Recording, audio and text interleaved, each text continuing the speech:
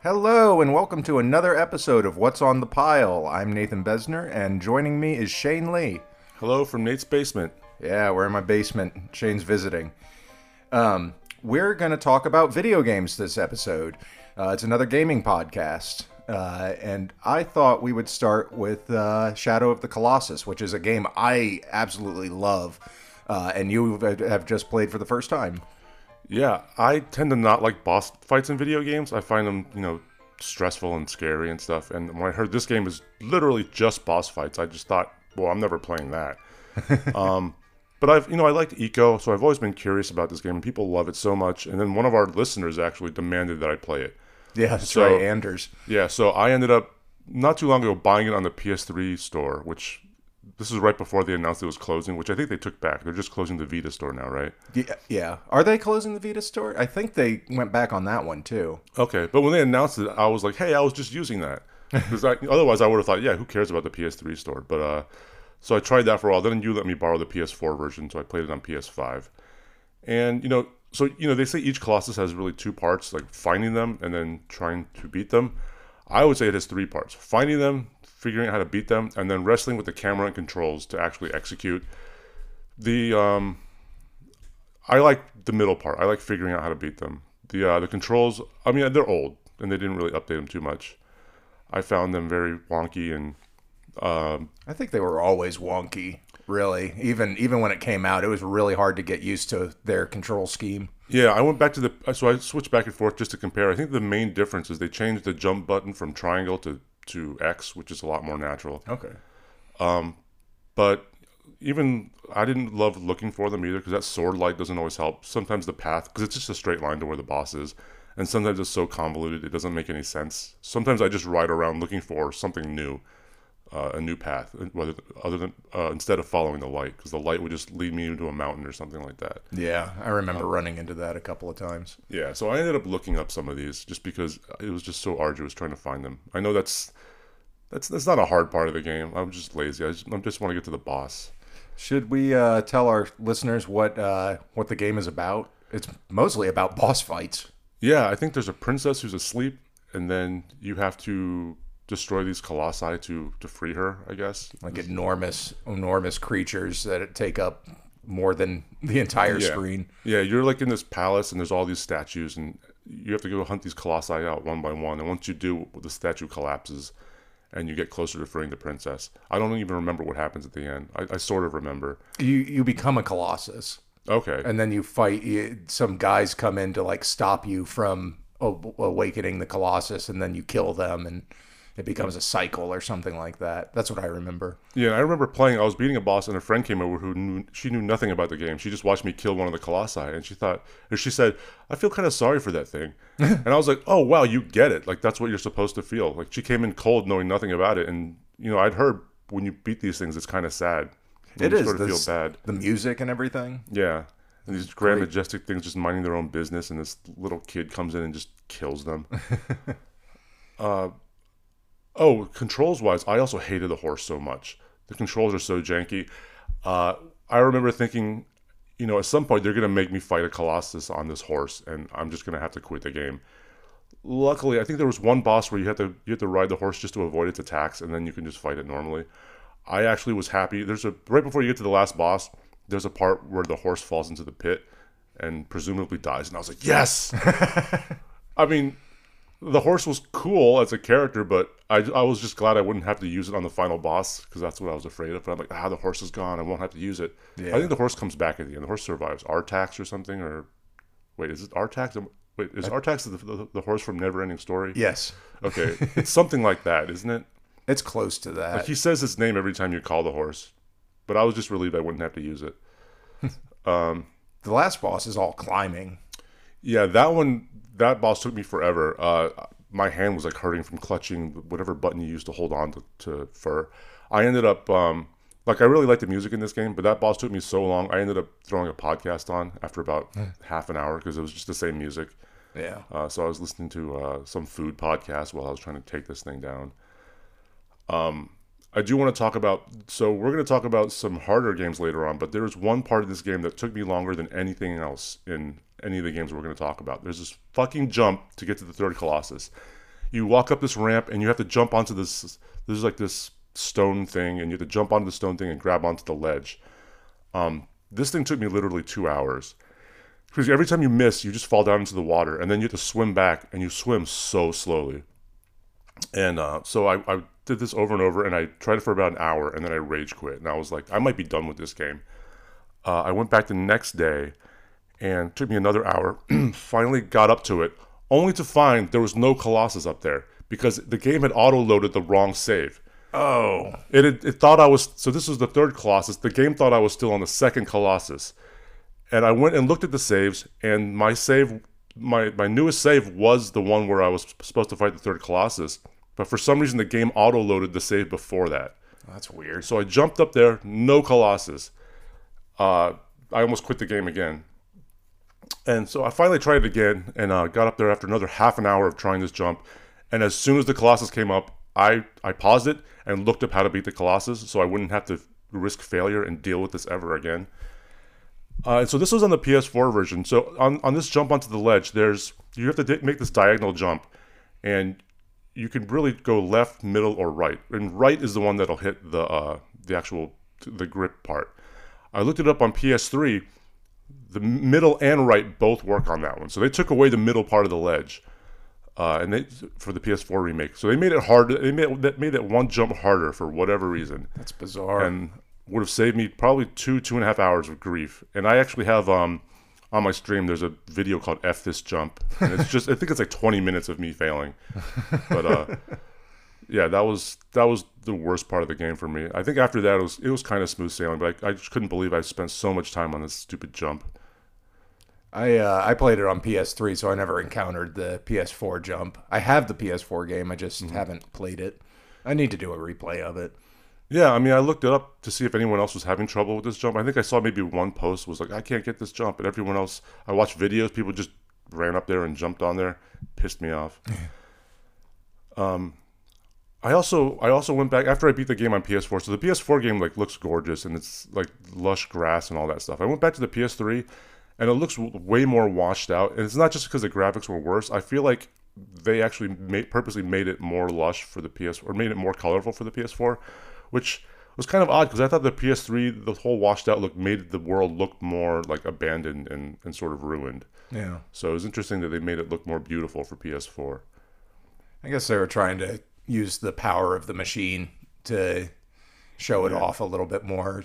I wonder if the same I guess the same company did. I've forgotten what the company's name, but I guess they just wanted it to look prettier to get more people to play it. That's true. That's what I would guess. But yeah, who did do Shadow of the Colossus? I used to know their name. Yeah, they made like Eco and The Last Guardian. Have you played Last Guardian? I've not. I've played a little bit of Eco, which I haven't finished, so I guess that's technically on my pile. Have not played Last Guardian. Is that the one where you have like a pet and you're running around? Like a giant luck dragon. Yeah. Yeah, I should check those out. I played about 10 minutes of it when I got it because I was really excited it was coming out, and then I just never got back to it. So that's on my pile. Okay. But yeah, I enjoyed the game. It was worth... I'm glad I finally played it. I mean, it's been on my pile for, I don't know what came out, like almost 15, 20 years ago, something like that. Jesus. Yeah. Don't say that.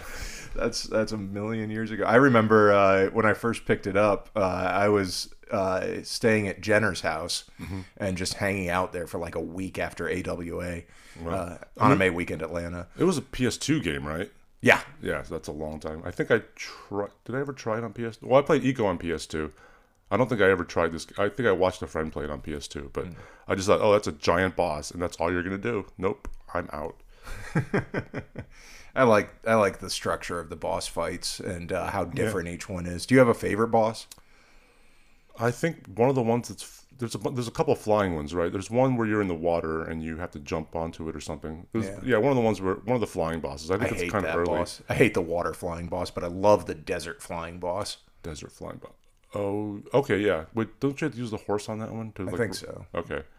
That's not why I prefer the water boss, because of the horse, but yeah, they were both cool. I mean, I like both of the flying bosses. I'm just really bad at them. My least favorite was the one with the jump. I don't even remember what the Colossus itself was. I think it's just this big dude. It's the guy with the big club, and you Okay, have to yeah. run up the club. Yeah, okay. I'm glad I looked that one up because I think that I would have died a couple times on that one and then not gone back because of that stupid jump. Yeah. So Yeah. Well, I'm a big fan of this game, so I highly recommend anybody who hasn't played it to give it a shot. What do you think? yeah, I definitely recommend it. I even as someone who doesn't like boss fights, I think it's worthwhile. I think the bosses. I mean, the bosses are basically like the level, really. Yeah. Yeah. Well, why don't we, unless you had anything else to say on Shadow of the Colossus, Nope. let's talk for a minute about Ratchet and Clank, which you have not played. Have you ever played a Ratchet and Clank game? So I have the free one, or it was free a few months ago on PSN or PS Plus, whatever. I don't remember. There's so many PS services. But yeah, I downloaded the PS4 version and played about 3-4 hours, which I like. It's my first Ratchet and Clank. They're all kind of the same. They're very similar. You collect insane weapons and just unload on enemies with them. There's a little bit of melee, but a lot of shooting. Yeah. And they have new guns every time. Like some guns show up again, but most of them are brand new for each game. Okay, cool. And Yeah, I think where I'm at, I have like 2 or 3 different guns, and I definitely do see like you switching between them for different situations. yeah, or if you run out of ammo, which happens a lot. Yeah, I've noticed that too. Also, I'm just bad at shooting, so Yeah, they have a little bit of an assist with the shooting. Like sometimes the bullets will just suck onto the enemies. Like they'll just go straight to them, even though you haven't aimed properly. That does happen because it's not meant to be a hard game per se. It's supposed to be a fun game and kind of game for everybody. It's not. It's no Dark Souls. yeah. I mean, I think the only level I've died a lot on is just one with lots of platforming, just because I'm not good at 3D platforming. But I've never found the game like super hard so far. Yeah, the new one. I've been playing that, and I'm about 4 hours into that right now. Though I've fallen off it for another game we're going to talk about later. But so far, it's it's called a Rift Apart, and there's this Dimensionator gun that is rebuilt from the last game from Enter the Nexus or Into the Nexus, I think it was something like that. This Dimensionator allows you to go to different dimensions, different parallel worlds, and Clank rebuilds it as a gift, and then Dr. Nefarious shows up and steals it and breaks the damn thing and opens rifts everywhere. And the claim to fame of the game, because it's on the PS5 and it uses the SSD, you can go into these rifts with no load time. So you have a completely different level and you just walk through it like a window. It's very cool. Okay, I think I've seen trailers of this or I've seen the trailer for this where you just open a rift and you just jump in there and then you're just in a new area, which looks awesome. Yeah. It also looks disorienting, but I mean, I don't know how it is. It's not. It's surprisingly not. It's effectively it's just changing the same level to add different things. Like the maps remain the same. Oh, so it's like a parallel sort of world, Right? Okay, that's cool. Yeah. So that's pretty fun, and you get to play as Rivet, who is the lady Ratchet in the other universe. I don't think I've encountered her before. Yeah, she's brand new, and Oh, she's new. Okay. yeah, she's really fun. It's fun to see another Lombax, Ratchet being the last Lombax in the universe. It's fun to see another one and get to play as another one because you haven't really done that before.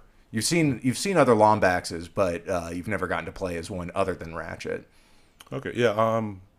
This is definitely on my list. I have a big backlog on my PS5 already, and it's $70. Yeah. Right? So.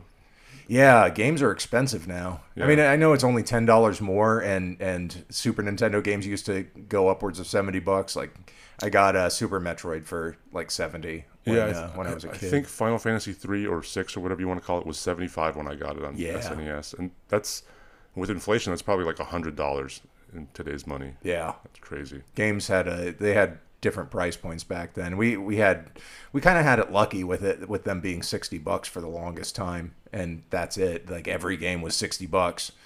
But yeah, inflation, now everything's 70, and I can't afford Returnal. Oh yeah, that's something we can talk about in the future. I'll never play Returnal. Yeah, I'm almost positive. Although I've said that about other games we're going to talk about in this episode, and I've played them. I've heard it's kind of like a Soulsborne Metroid Prime, but it's a roguelike, so it's not really. I think they only compare it to a Soulsborne because it's difficult. Yeah, and it's a first-person shooter, which I can't really do on console. If there was a PC version, I might be able to play it, but I think it's an exclusive. Yeah, I'm pretty sure because it's the same people who did a couple of other PS PlayStation shooters. I've forgotten the name of it. There's one where you're on this globe and you fly around, and it's a shoot 'em up, a shmup, and so they really like to do those arcadey kind of games, and I think Returnal is similar to that. Okay.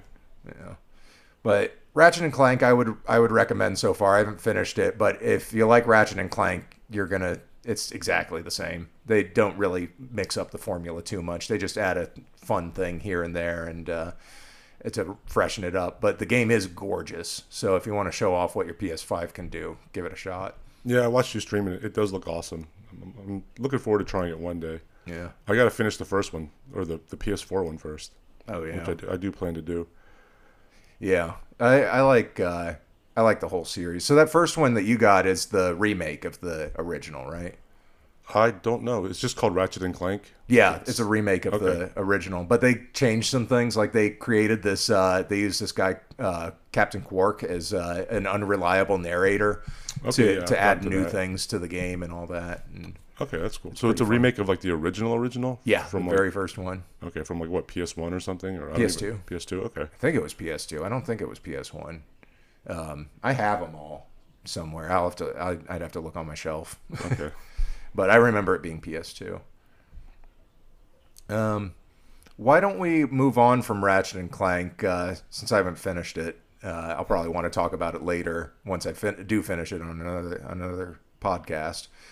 Let's move to the creme de la creme of the episode, the Soulsborne games. Yeah, let's do it. Yeah, let's and we're gonna start with Bloodborne because that's the first one you played, right? That is. It's so I played most games on easy mode, and so FromSoft games FromSoft, whatever. Those were games that I thought I would never ever play. They're like so anti the way I like to play games, and but I was always like sort of fascinated with them because of the way people talk about them, and the way my impression of From Software, based on no knowledge whatsoever, just based on pure ignorance, was that so people talk about these games, how these games are like great at teaching you, they're great at like showing you how to play them, or the level design is very thoughtful. I thought it was all bullshit. I thought From Software was like this upstart young American developer, like composed of all these like edgelord get good type people who are like, we're gonna make this game that's ugly and unpleasant to play, and it's gonna be hard as fuck, and if you can't handle it, then you suck. So when people would talk about these games, I just thought they were so happy they got through it that they were like seeing this, they're reading too much into it and seeing it through rose-colored glasses. So I thought it was all bullshit. I didn't realize this was From Software was like this veteran developer they'd been making games for like a couple of decades and just refining their formula. Yeah. So I came into this with like this chip on my shoulder, and so I was looking at Nate's shelf and I was like, should I maybe borrow one of these games? Like, what about Dark Souls or Dark Souls 2? And I think you said do Bloodborne instead. That's a better place to start. I think it's a good opener. I think it's easier than the Dark Souls games, and it's definitely easier than Demon Souls. Yes. So, I mean, I borrowed Bloodborne. I didn't expect to finish it. I thought I would just try it just to see what the big deal was, and I figured I'd put it away. I got hooked pretty quickly. I mean, so the opening area of Bloodborne's pretty punishing. You got this fire with like 30 guys standing around it. And so I went through it so slowly. I spent like 2 hours just crawling through it, like kiting guys away from it, thinking I was being cheap, but I think that's the way you're supposed to do it. Yeah. And it really taught me a lot about just being patient and being thoughtful about what I'm doing. Exactly all the things that people said about these games that I thought was bullshit. It really like taught me how to play it. Like Bloodborne does sort of reward aggression a little bit, but it also rewards patience because you can't just run in or you're just going to die. I think after that session, my first session, I stepped away for a couple of weeks because it was really stressful. Like my heart was pounding after clearing out this area. I hadn't even hit a boss yet. But I think I played Ratchet and Clank for a week or something after that, just to it's a palate cleanser. Yeah, just to sort of like relax a little bit. Then I went back and I did a lot of research on this game before I started playing it. Not for like spoilers or like walkthroughs or whatever, but I just wanted to be prepared because I was so kind of scared about playing this game.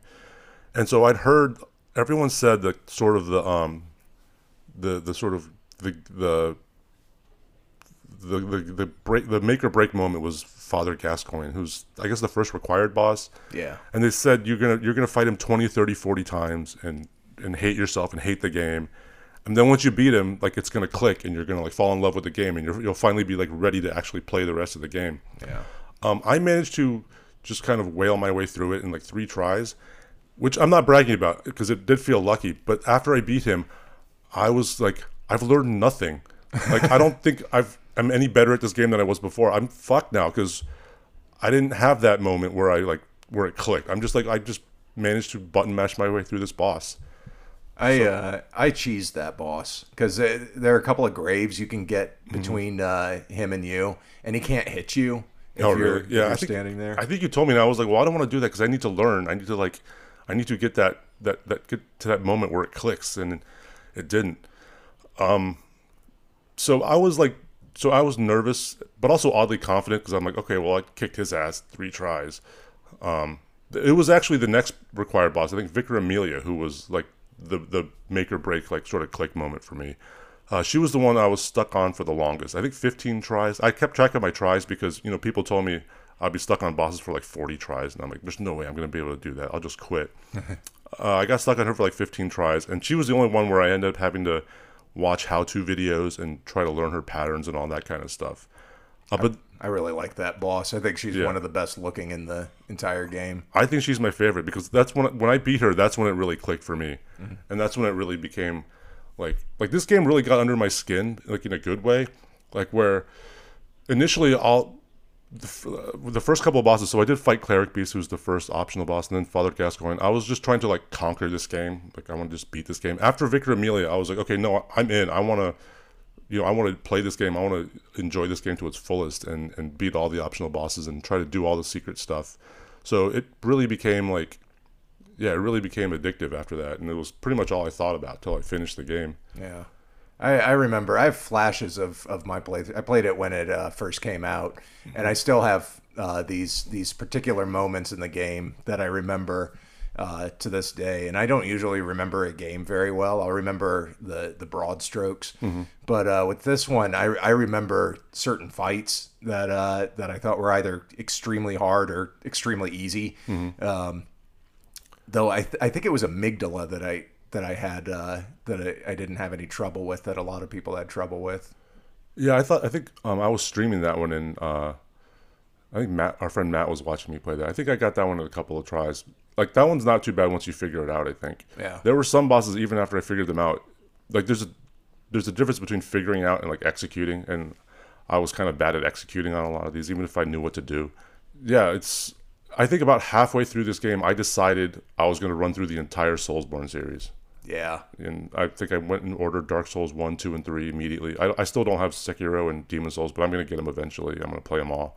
So you started at Dark Souls 1, the very first one after Bloodborne.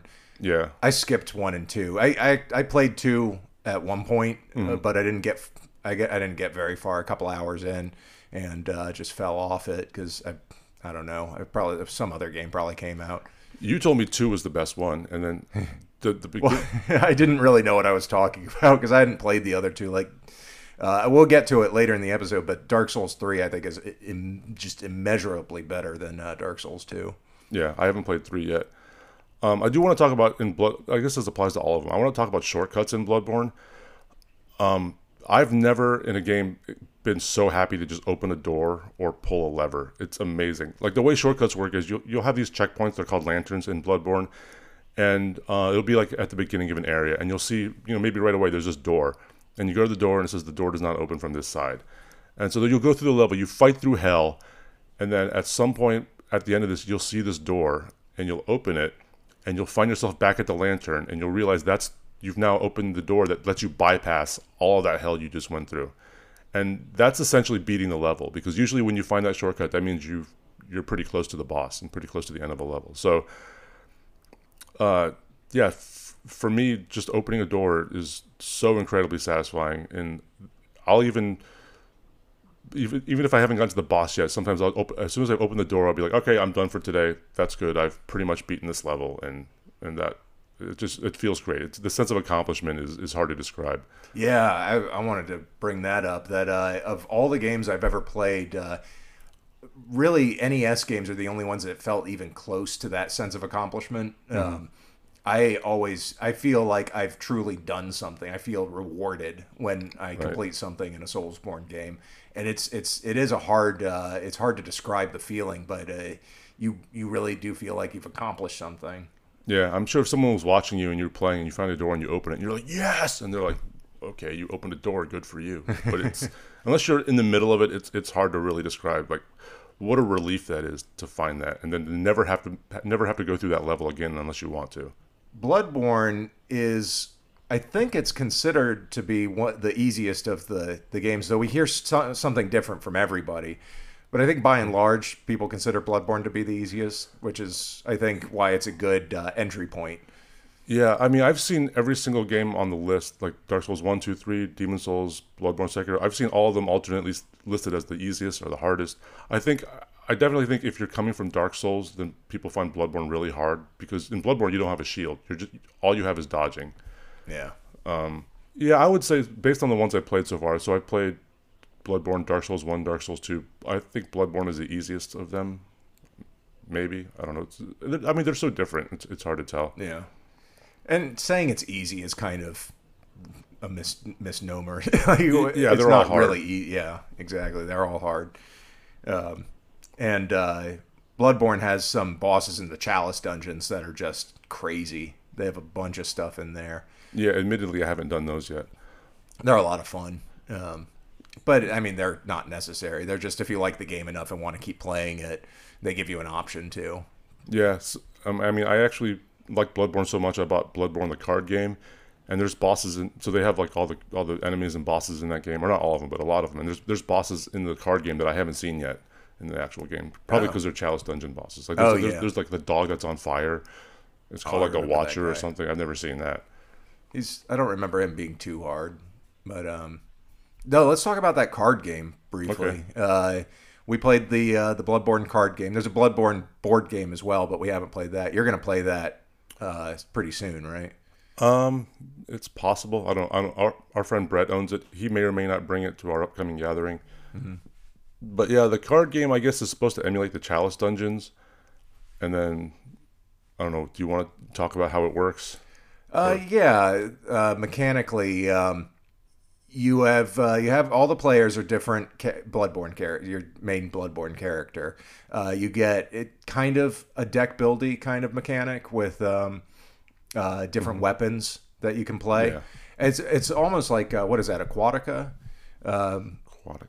Where you have the cards that you've already got. Oh yeah, and you can buy new cards. You can buy new cards, but you get those 5 cards every time you refresh, right? Or 7, or up to 7, and you just play them one at a time and try to collect blood off of the enemy at the time.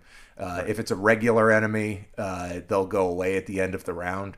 If it's a mini boss, then they stay out and they just keep hitting you over and over. The enemies ended up, I think, being easier than I expected. But the strategy of trying to do better than than the other players, that's where the difficulty comes in. Especially when you're playing against somebody like our friend Don, who just has like a beautiful mind for tabletop stuff. It's hard to beat him. Yeah, I guess the game is you're trying to collect blood echoes, which in the video game are sort of are like souls. They're sort of the currency. And in the game, when you die, you lose all your blood echoes. Or in the video game, if you die, you lose all your blood echoes. In the card game, if you die, you also lose them. But if you refresh, if you play if you basically pass your turn, I guess is sort of how it works. You get to pick up all your cards that you've spent already, and you get to bank your blood echoes. And that's the blood echoes you've banked are your score. Yeah. And so you're just trying to bank more blood echoes than your competitors. And there's ways you can screw your competitors too, which Don was great at. Yeah, he's really good at that. I think he has like a weapon, because you play your cards simultaneously. And I think he had a weapon that he kept on using where if anybody else is using a ranged weapon, they take damage or something like that. I think he got one of their blood echoes. Oh yeah, he got to steal your blood echoes if you used a ranged weapon. Yeah. Stuff like that. I think I had a weapon. I was using the cannon where every time I fired it, you and Don would take damage. Yeah. Which was fun too. And it hit it hard on the enemies. Yeah. So I think the game was all right. Yeah, I would agree. I think it's all right. It's nothing. I would play it again, but it wouldn't be my first choice. It's a good starter game for the evening. Yeah, it's pretty short. It does capture some aspects of Bloodborne, but also totally just whiffs on others, I think. Yeah. They don't do any of there's nothing to equate like dodge rolling and all that. Yeah. It's mostly just pick your weapon and then try not to die. Yeah.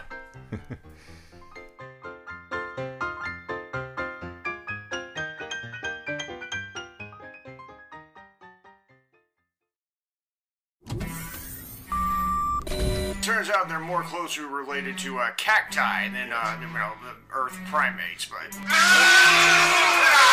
Deep in the forgotten corners of our galaxy, a mighty space hulk blazes through the stars. Thrusters Prime. Its crew, a motley gang of misfits who are just out for a good time. He's sparking, for fuck's sake.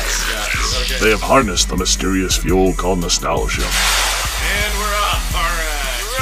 by remembering the cartoons of their youth. Brilliant use of the sheer force of fond memories to propel your ship through the cosmos. Now standing in their way, the evil Emperor Zorback. Stand down and prepare to be destroyed. Who just wants to shut this crew down and conquer every planet along the way.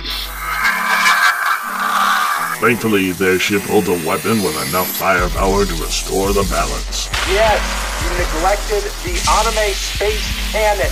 They are the bastards of the universe. I think you know damn well who we are. Thursdays at 8. Let's cast this pod.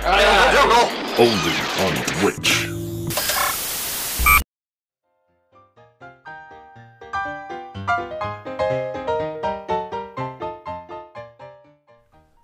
Well, why don't we also have played the Dark Souls games between the two of us. We played all three. We've been playing all three of them. Mm-hmm. You're still on 2 right now, and I'm on 3. But let's start with Dark Souls 1 because I haven't played that. And I'm about to start a playthrough of it as soon as I finish 3 because I borrowed your copy. Right. Yeah. So I went from Bloodborne to Dark Souls 1 remastered, and that transition was rough. I mean, the slow movement, the older graphics, the clumsy rolling. You know, so stamina is an important stat in all these games, and I think in Bloodborne, even if you run out of stamina, you can still roll. I think I never paid attention to stamina in Bloodborne. Yeah, I never did either. Every now and then, if you ran out of stamina while you're just wailing away, sometimes he won't attack if you're out of stamina. I think that happened every now and then during a boss. But like in Dark Souls, if you run out of stamina and you try to roll away, you'll just stand there and then get hit in the face. So that was rough. Like the first few bosses in Dark Souls, I got destroyed because in Dark Souls you can use a shield and you can just block attacks. It takes up stamina, but you can just stand there. I was just trying to roll around like I was rolling in Bloodborne, so I would just run out of stamina and just stand there and just get killed. So that was rough. I finally realized I could use my shield and got a little better. You know, in Bloodborne, I was having fun. I think I said earlier, like by that first area where you have to kite the guys around the bonfire, I was having fun. In Dark Souls, I got through. Like Dark Souls, the first thing that happens is you get a task. The guy tells you have to ring 2 bells, which I think is about like a third of the game to accomplish that. That whole first third, I would say, like the game was compelling me to keep playing, but I didn't know if I was having any fun. Oh. Whereas in Bloodborne, I was having fun right away. Yeah.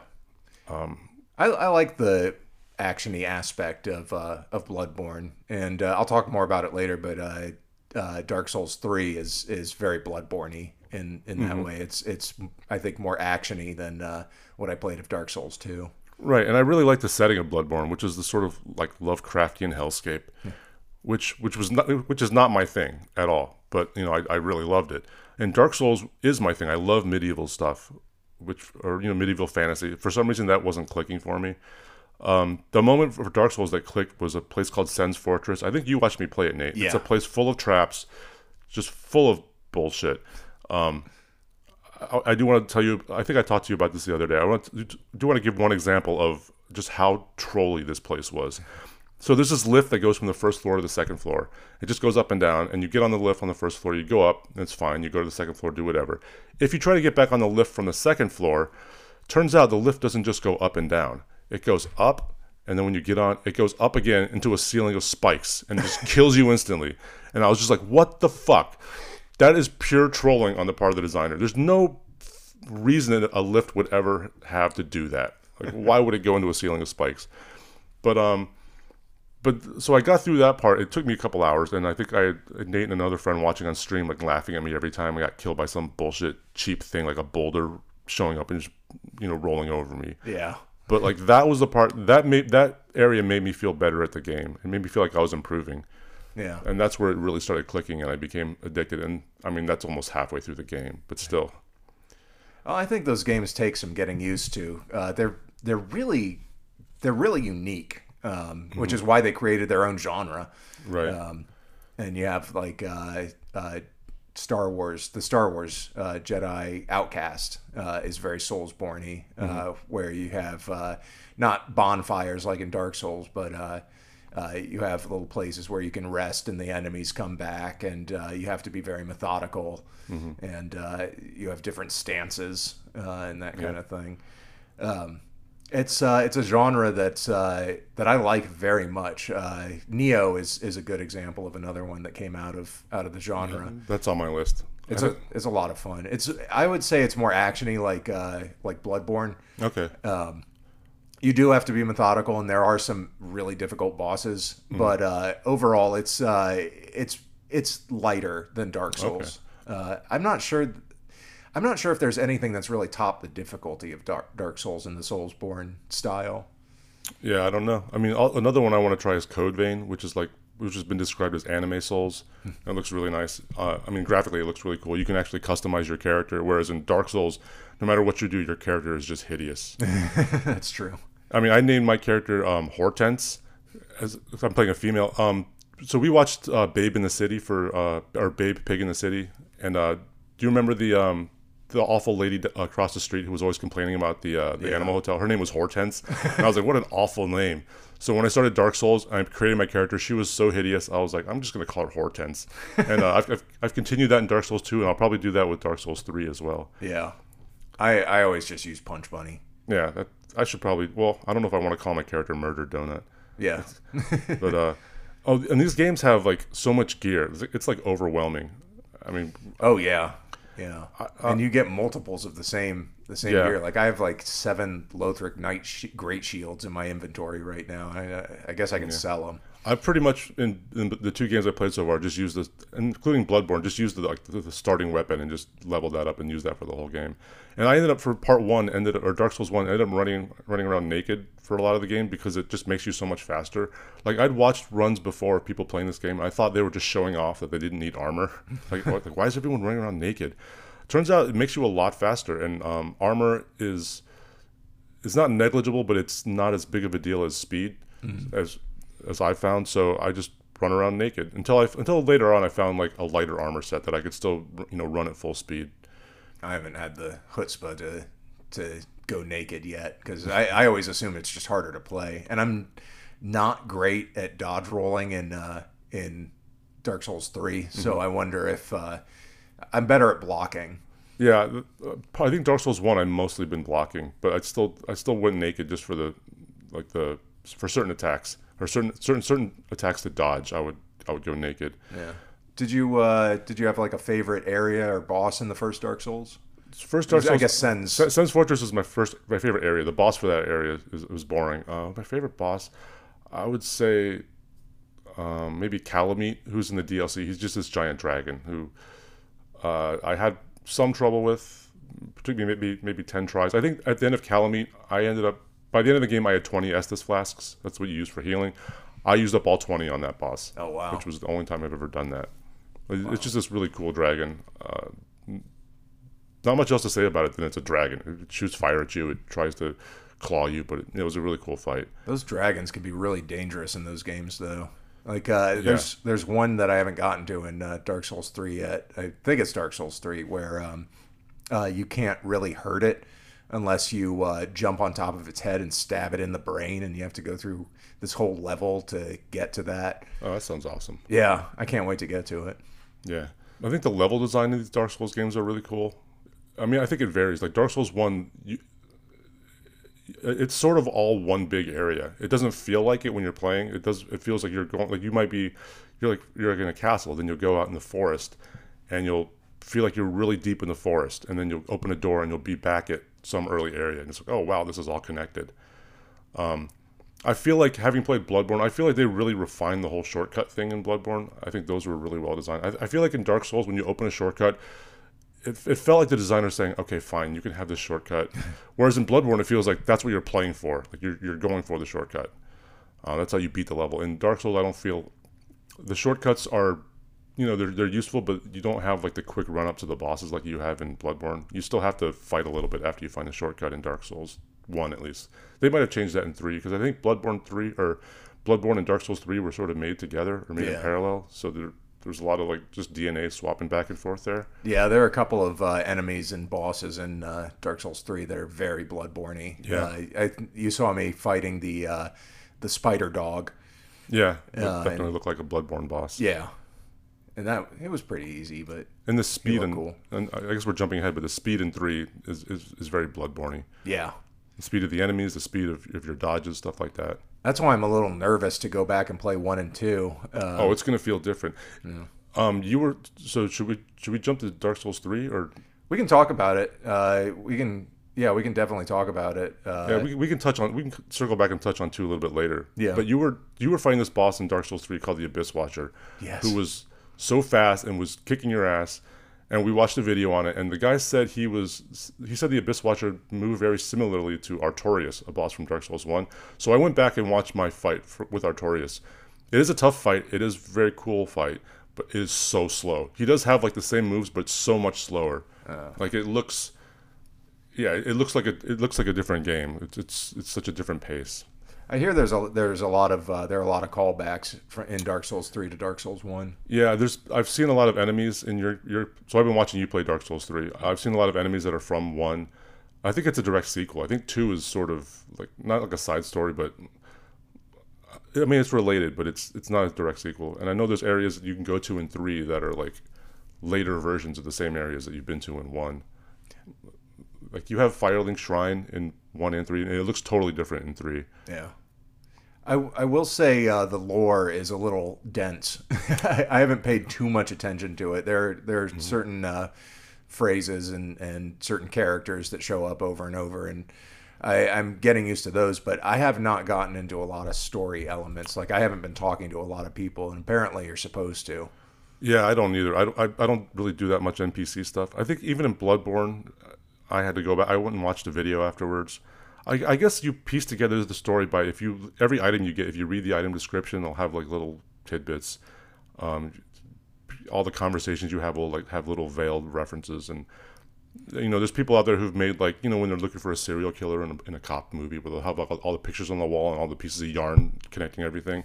Like I think they take like every tiny bit of item lore or every NPC dialogue and like have pieced together the stories.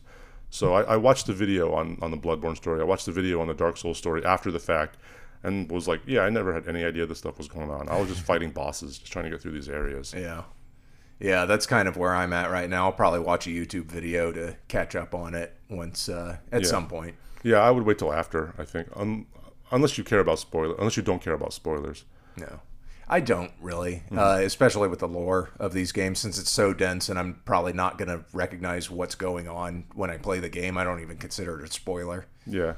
I mean, if you watch the story, you might just hear a lot of names that don't mean anything to you. Yeah. And then there'll be bosses that you fight later on or something. Yeah. There are plenty of NPCs, and I've been watching a walkthrough side by side with my playthrough from Fighting Cowboy. Yeah. And he keeps finding these NPCs that I've never seen, and he'll be like, oh, this NPC died because I didn't do such and such, and I'm like, well, I never saw them in the first place. Yeah, I mean, I've killed NPCs by accident. Oh, yeah? Yeah, there's a guy, attack, and then, so I think NPCs, you're not supposed to be able to target them. Like if you hit the R3 button, that's how you target enemies. If it's an NPC, it won't target. But sometimes if I see a guy, I'll just attack it, and then I'll find out later you just killed a guy and he had like a quest and he could have helped you and stuff like that. I need to talk to the NPCs because they do give quests and stuff like that. Yeah, and they give you items. I don't think I've ever done an NPC quest. I'll like talk to an NPC till they give me an item, or you're supposed to exhaust all the dialogue, and usually at the end of the dialogue they might give you an item or a quest. If they don't give me an item, I'll just leave. I don't think you really play these. Well, I guess a lot of really deep fans really love the lore and love the story and whatnot, but I don't think the primary purpose of these games is the story. It's the mechanics. Yeah, I've never really cared that much. It's kind of interesting afterwards just to get a sense of what was happening, but it was never like the driving force. Like, oh, I need to know what happens next. No, I need to kill the next boss. Yeah. Neo is similar in that regard. I just remember escaping a prison, and that's the extent of the story. That's Dark Souls 1. Oh. You're in a prison cell, someone breaks you out, and then you find him dead, and he gives you an Estus flask, and then you're on your way. Oh, wow. And then after that, you meet a guy who says, go ring these bells. And that's kind of it. And I don't even know what those... Well, actually, I do know what those bells do now. I won't say it just in case, because I know you're going to play it soonish. Yeah. I'll probably watch another Fighting Cowboy video side by side. I really like his videos. And, yeah, I like to go through and watch them after I've done an area to go through and see what I've missed. Yeah. I'll take notes and stuff. Or watch some of those boss reactions. Yeah, there's boss reaction videos out there that are fun. I always like to watch them after I've beaten a boss to feel better about myself. It's like, hey, I didn't die to that attack. Or I'll go to Reddit and look at... After I've beaten a boss, I'll go look at Reddit, and people will be like, I died on this boss 40 times. And I don't think I've broken 20 on any boss. So I'll be like, oh, I'm not the worst at this game. Cool. I got up to the second boss. The first boss in Dark Souls 3 is a tutorial boss, basically. It's you fight like 7 guys in the tutorial area, and then you meet this boss, and you have to fight him at your lowest level. Is it the boss that transforms into that weird thing? Yeah, it's got the parasite on it. Okay, yeah, we watched the boss reaction of that video. That fight I got through in 3 times after 3 tries, and I thought, okay, this feels right. I'm feeling pretty good about the game. And then I got into Lothric Castle, or I guess it's the high wall, the first area, and you're fighting knights and you're fighting hollows and all these different monsters. And then there's a boss you get to called Vort of the Boreal Valley, and I died to that guy 15, 20 times. And I was just like, how in the hell does anybody do this? And I almost quit, thinking, oh, I don't have the reflexes anymore due to age or something. But I read up on it, and all these people were like, oh, it's one of the easiest bosses in the game. You just have to hit your rolls. And I wasn't good at dodge rolling yet. So I ended up having to use a phantom. And once I had a phantom, he does this attack where he charges you, but he doesn't charge you one time. He like runs across the room and tries to trample you, and then just turns on a dime and comes back and does it again. And does that like 4 or 5 times. And I would get hit every time and just die. So do you have to like dodge him until he stops doing that? Yeah. And then he's just vulnerable for a long time? Yep. Okay, then you just back him on the butt probably? Yeah, you just get behind him, and he only has frontal attacks, so frontal cone attacks. So if you get behind him, he just can't hit you. And so you just kind of dodge around and hit him on the butt, and you take him out. But I had to use the Phantom because the Phantom distracted him when he was doing the trample thing. So it trampled the Phantom instead of me, and that's how I got through the fight. Okay. Yeah, there's so many of these games so many of these bosses where you just hit them on the butt and they die, or you hit them on the leg and they die. Like this giant thing that's like the size of a house, and you hit it enough times on its foot, it just dies. Yeah, it's kind of funny. Oh, what was the one that the giants in the deep where the deacons of the dark are, deacons of the deep in the cathedral? Those giants, you just hit them in the ankle, like. At one point in the level, you come up to them and you're like face to face with them, and their hands can hit you and they can knock out half your health. Yeah. But when you get to the ground, you just hit them in the ankles and they can never touch you. Yep, I ended up fighting the ancient dragon in Dark Souls 2, which is a huge boss. It has the most hit points in the entire game. After some frustrating tries, I read that you could just hit its toes and just get between its toes, hit the left toe, run over to the right foot, hit the toe. Run back to the left foot, hit the toe, and gradually it will just eventually just die. This huge dragon the size of a castle. Just hit him in the toes. Just the toes. That kind of reminds me of the Wolnir fight that I did with the giant skeleton guy with the bracelets. Like you just hit the bracelets and he just dies pretty quickly as long as you're hitting the bracelets. Right. I mean, those bracelets are probably, I'm assuming, giving him its power or giving him the power from the bracelets. So that sort of makes sense. Yeah. But that's a boss that I saw more than one person die on, and I didn't. I got it in one.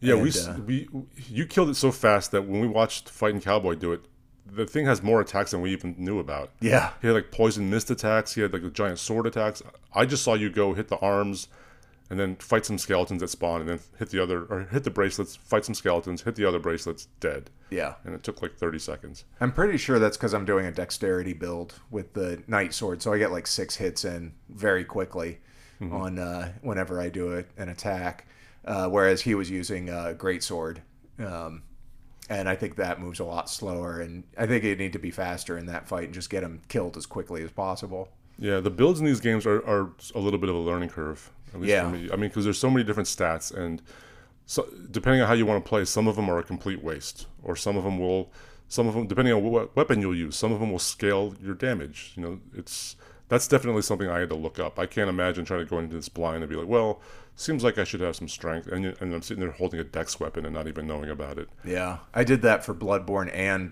Dark Souls 3. I'm following a build. Yeah. I think, like, when in doubt, my general rule is, when in doubt, just pump a point into health. Like, if you don't know what you should be doing next, because health is always good. Yeah, as long as you have a big, long health bar, that's important. In Dark Souls 3, I'm doing a Lothric Knight build, and I like it a lot so far. It's called the Easy Peasy Knight, because it's just a simple knight to deal with. It's good for newbies, and that's what I am. Yeah, from watching you play, it seems like you have solid blocking. You have decent rolls. Like I haven't seen you be crippled by I think your fat rolling was what they call it. Your heavy roll, because your equipment weight seems okay. You know, you seem to dodge okay. Yeah. In part 2, they actually cripple your roll coming out of the gate, and you have to put a stat into something called adaptability, which affects your rolls. Oh. And I think it's like if you put 25 points or something into like 25 levels into adaptability, you will have the standard Dark Souls 1 roll. Oh, wow. Yeah. Something like that. That's interesting. Crazy. Yeah. I'm at 90% on my weight right now, and it's supposed to be 75 is where you're supposed to keep it under 75 to get the good rolls. But I think the armor is kind of offsetting that, because I do get hit a bunch. Yeah. But it takes a lot to take me down. Yeah, it doesn't seem like that's really hindering you too much. Yeah. Even on Abyss Watcher, who was fast as hell. Abyss Watcher, that may have been my favorite boss so far, just because it's been so difficult. I had about 15 tries on that one before I got it. And part of that is because I missed an entire area, the Cathedral of the Deep area. I think that's what it's called. It's an area in the woods that you're kind of running around in, where the Abyss Watchers are. The path to ruin or something, or I don't know. I've forgotten it, and I just played it this morning. But it's a big, giant area where you can go to all sorts of places, and I just missed one little crack in a doorway. Yep, that happened. Well, it's funny what you say about Abyss Watchers being your favorite boss, because that's how these games go. Like, you're on a boss and you're stuck, and you're like, I don't want to play this boss. This is no fun. This is not fair. I don't want to deal with this boss. And then once you beat him, you're like, that was awesome. That's like my favorite boss.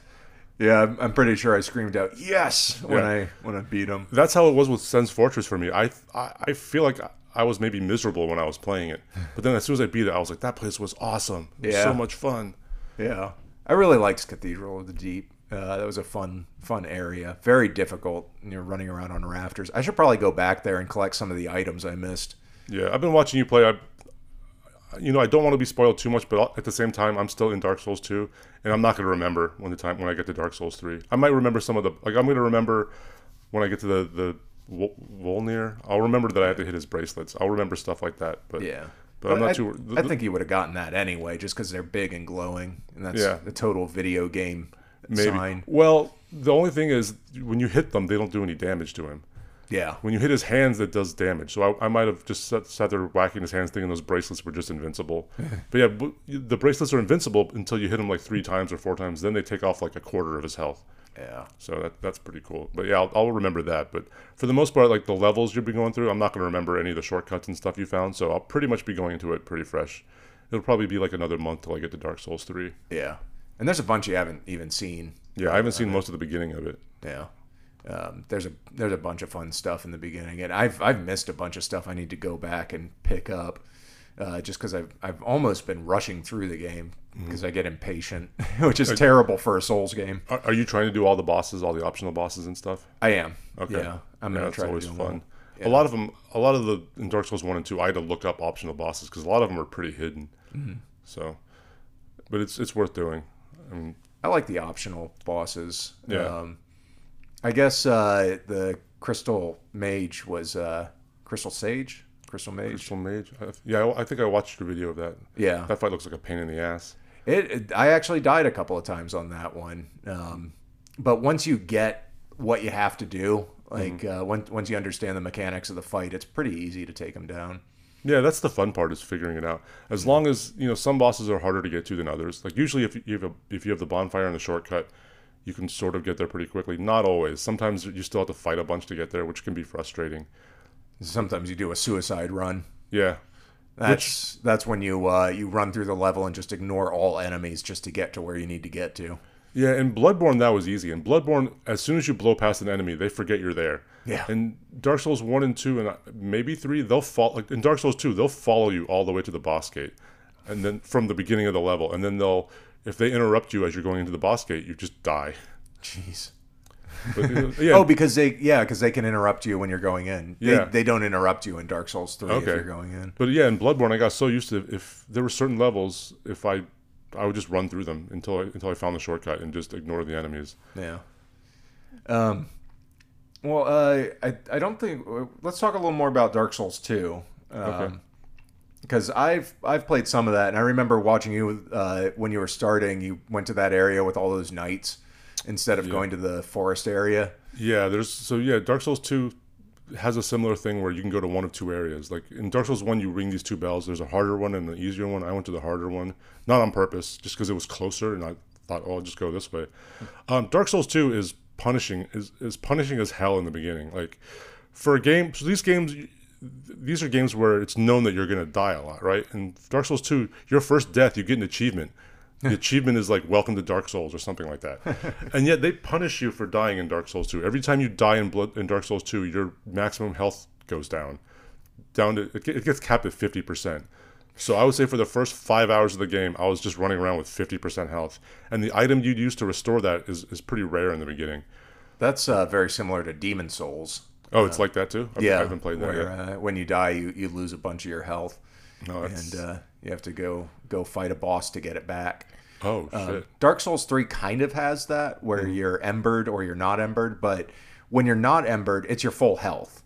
When you are embered, you get extra health. Oh, that's cool. So it makes it feel a little more fair, even though it's kind of identical mechanically. Okay, yeah, so when you're human in parts 1 and 2, I don't think you get anything, you don't get a bonus, except now you can summon phantoms if you want. Yeah, you can't summon phantoms if you're not embered. Right. Yeah, and in Dark Souls 2, you start out with one Estus flask, like one healing item, and you have to find every one. I think your max is, I'm at the end game now, I have 12, that's the max. I even have another Estus shard, but you can't level up past 12. I guess they give you 13 shards in the game, but you have to find each Estus one by one. So I would say the first 4 or 5 hours, I had like 2 or 3 Estus flasks at any time. Oh, wow. I mean, you do have healing gems, which are consumables, which you can buy, so that sort of mitigates that. But yeah, it's a very punishing beginning, and after that, after the first few hours, it becomes a lot easier. Like the bosses in Dark Souls 2, I would say 70 to 80% of them are like one to two try bosses. Like even the ones that take me 2 tries, it's sort of like, oh, I wasn't ready for a boss. Oh, what's that attack? I've never seen that. I'm dead. Then you go back again, you know what you're doing, and you just kill them. So they've definitely gone like quantity over quality in part 2. I think there's like something like 40 some bosses in part 2. I think there's like 20 some bosses in part 1. And just so many of the bosses are just not really that well thought out, and they're just pretty easy. That's unfortunate. Yeah. But the level design is harder. The levels are a lot harder, I would say, in Dark Souls 2. They're definitely a lot more punishing, a lot more ambushes, stuff like that. I think they kind of did a mix of the two in Dark Souls 3, where some of the levels are extremely difficult, but the bosses are easy, like Wolnir. And but with like Abyss Watchers, the area around him is kind of easy once you know what's going on in the area. But those guys are hard as hell. At least in my opinion, fighting the Abyss Watchers was. I feel like that was the real opening to the game. Yeah, I'm not looking forward to that fight. I think I'm gonna have trouble with that. I think they sort of after Dark Souls 2 and the way people responded to certain things, they sort of scrapped some of those things and went back to like Dark Souls 1 with like. So you can kindle bonfires and stuff in 3 or something to get more flasks, or you throw bone shards in to get like +2, +3. Okay. And so they heal better, and then you give the Estus shards to the blacksmith. Okay. So yeah, I've heard. So not just in plot, like Dark Souls 3 is a direct sequel to 1. I believe it's also like sort of in spirit more of a sequel to 1, because 2 was like was it a different team or something? I don't know. I know like Miyazaki wasn't involved in the lead like designer of all these games. He wasn't involved in 2. Oh. So. Well, that explains a lot. Yeah, that's why also the story goes in sort of a different direction. I've heard from a lot of Dark Souls fans that 2 is their least favorite. I think that's kind of the general consensus. Yeah, I think it's either your least favorite or it's your favorite. Yeah. Like, it was only my favorite for a time because it was the only one I played. Oh. So that's not really fair. Yeah, because when I was playing in the early game, when everything was just kicking my ass, I was like, I thought this was your favorite. Why would you think that? This is terrible. Then watching you play, I'm like, maybe this isn't my favorite. Yeah, it's painful at first. I mean, that one, you really have to just push through it. Yeah. I have a friend who played it pretty religiously and really loved it. And he's the one who taught me how to start out. Mm-hmm. But I feel like that game in particular is not as good at tutorializing you. Well, it actually has a tutorial area, but it's just for attacking and blocking. Yeah. And then it doesn't tell you what adaptability is. Yeah. Like I'm like, what's this new stat? I'm just gonna ignore it. And then I read, no, you have to like prioritize that. But you get more levels in 2. Like I think the number of souls you need to advance, that doesn't jump as fast in 2. So like I think I'm level 150 in 2. Oh wow. Which is I think normal. Whereas I think in Dark Souls 1 I finished, I was like around level 90 or something like that. Mm-hmm. So you get more level points, but you have to know how to allocate them, or you're going to get screwed. You're not going to be able to roll. Like you're going to be fat rolling even when naked, basically, in Dark Souls 2. Yeah. So I haven't because of the adaptability stat, I haven't been running through Dark Souls 2 naked at all. So I get to wear armor. Yeah. But I mean, running around naked is kind of fun. Yeah, it does sound fun. Especially because I'm mostly hollowed, which means I'm not human, so I'm just like this gross zombie looking thing. I think I'm a gross zombie, and I think I'm wearing like a tube top. Like I've got this dragon priestess armor or something that's just a tube top. So I'm like this zombie lady with a tube top. That's fun. So I sort of look like I'm naked, but I'm actually wearing armor. Yeah. It's fun. You're not fully naked, and when you say naked, it just means you're not wearing certain accoutrements. Yeah, you're just wearing like a loincloth, and if you're a woman, you're wearing like a cloth over your chest and something like that. Yeah. Have you run into any fun glitches? No, I don't. Have I? I don't think so. I've run through like sometimes enemies will just go flying or something like that. I don't think that's a big deal, but I haven't seen anything really funny. Yeah, I haven't run into anything funny. I've seen a few fun glitches on YouTube, but there's one glitch. I did abuse a hitbox on a tree at Firelink. There's a key you're supposed to get that costs 20,000 souls, and then it gives you access to the upper levels of Firelink where there's like a monster and stuff. But there's also an Estus shard and large Titanite you can get there. Mm-hmm. And I just wanted to level up my sword, so I wanted that large Titanite. So what you do is you run up halfway up the tree and then just jump toward the roof, and you can land on it, and then you can just collect all that shit. Oh, cool. Yeah, it's pretty fun. And they just leave it in the game because I don't consider those really cheating. If they're in the game and they're staying in the game, I consider that part of the game. Yeah, I've cheesed a few things. I use a bow in both games, and I'll just cheese a boss, or not. I don't think I've cheesed a boss. Well, other than the ancient dragon where I just hit its toes. But no, I have cheesed a boss. There's a boss where it's a chariot running around, and you accidentally cheesed that one though. Yeah, I didn't know how to beat it. It just this chariot runs around and bowls you over, and I found like a nook in the wall where I could hide and just shoot an arrow every time I went by, and eventually it got stuck in a hole, and then I killed it. But apparently you're supposed to run around to the other side of the area and fight monsters. And there's a lever you can push that'll drop a wall and cause the chariot to crash. I didn't know that. So I think the fight took 20 minutes. I stood in the corner. Every time the thing came around, shot an arrow until its health, and did like 50 damage and gradually just killed it. Yeah. I don't know if that's cheesing. I've done other things where I've intentionally cheesed, where I saw like a dragon in the distance that wasn't a boss, but it's like, I'm not going there. I'm just going to stand here and shoot poison arrows at it till it dies. There's a dragon in Dark Souls 3 at the beginning that you're supposed to cheese. Oh, really? If you just shoot it with an arrow, if you shoot it enough times, it took me like 60 arrows to get it to do anything, but it just gets angry and leaves, and it never comes back, and it gives you like Twinkling Titanite or something like that. Oh, cool. I don't think it gives you large Titanite. It gives you something nifty. Maybe no, not an Estus shard. It's Titanite of some kind. Do you have any final thoughts you want to share before we end our episode? I don't think so. I'm going to play Dark Souls 2. I'm going to finish Dark Souls 2, then go to 3, then Demon Souls and Sekiro, and then I think you're going to play Sekiro too, right? Yeah, I think I might play that one. Well, no, I'm going to play Dark Souls next and see how far I get into it, because I'm not sure if I'm going to like it, because I started with Dark Souls 3, and that's kind of what I'm used to now. Yeah. But Sekiro is the one I'm really excited to try. Yeah, me too. I guess we'll do an episode on that in the future. Yeah, definitely. All right, well, I think that's going to be our time for this episode. We'll catch everybody next time, and thanks for hanging out.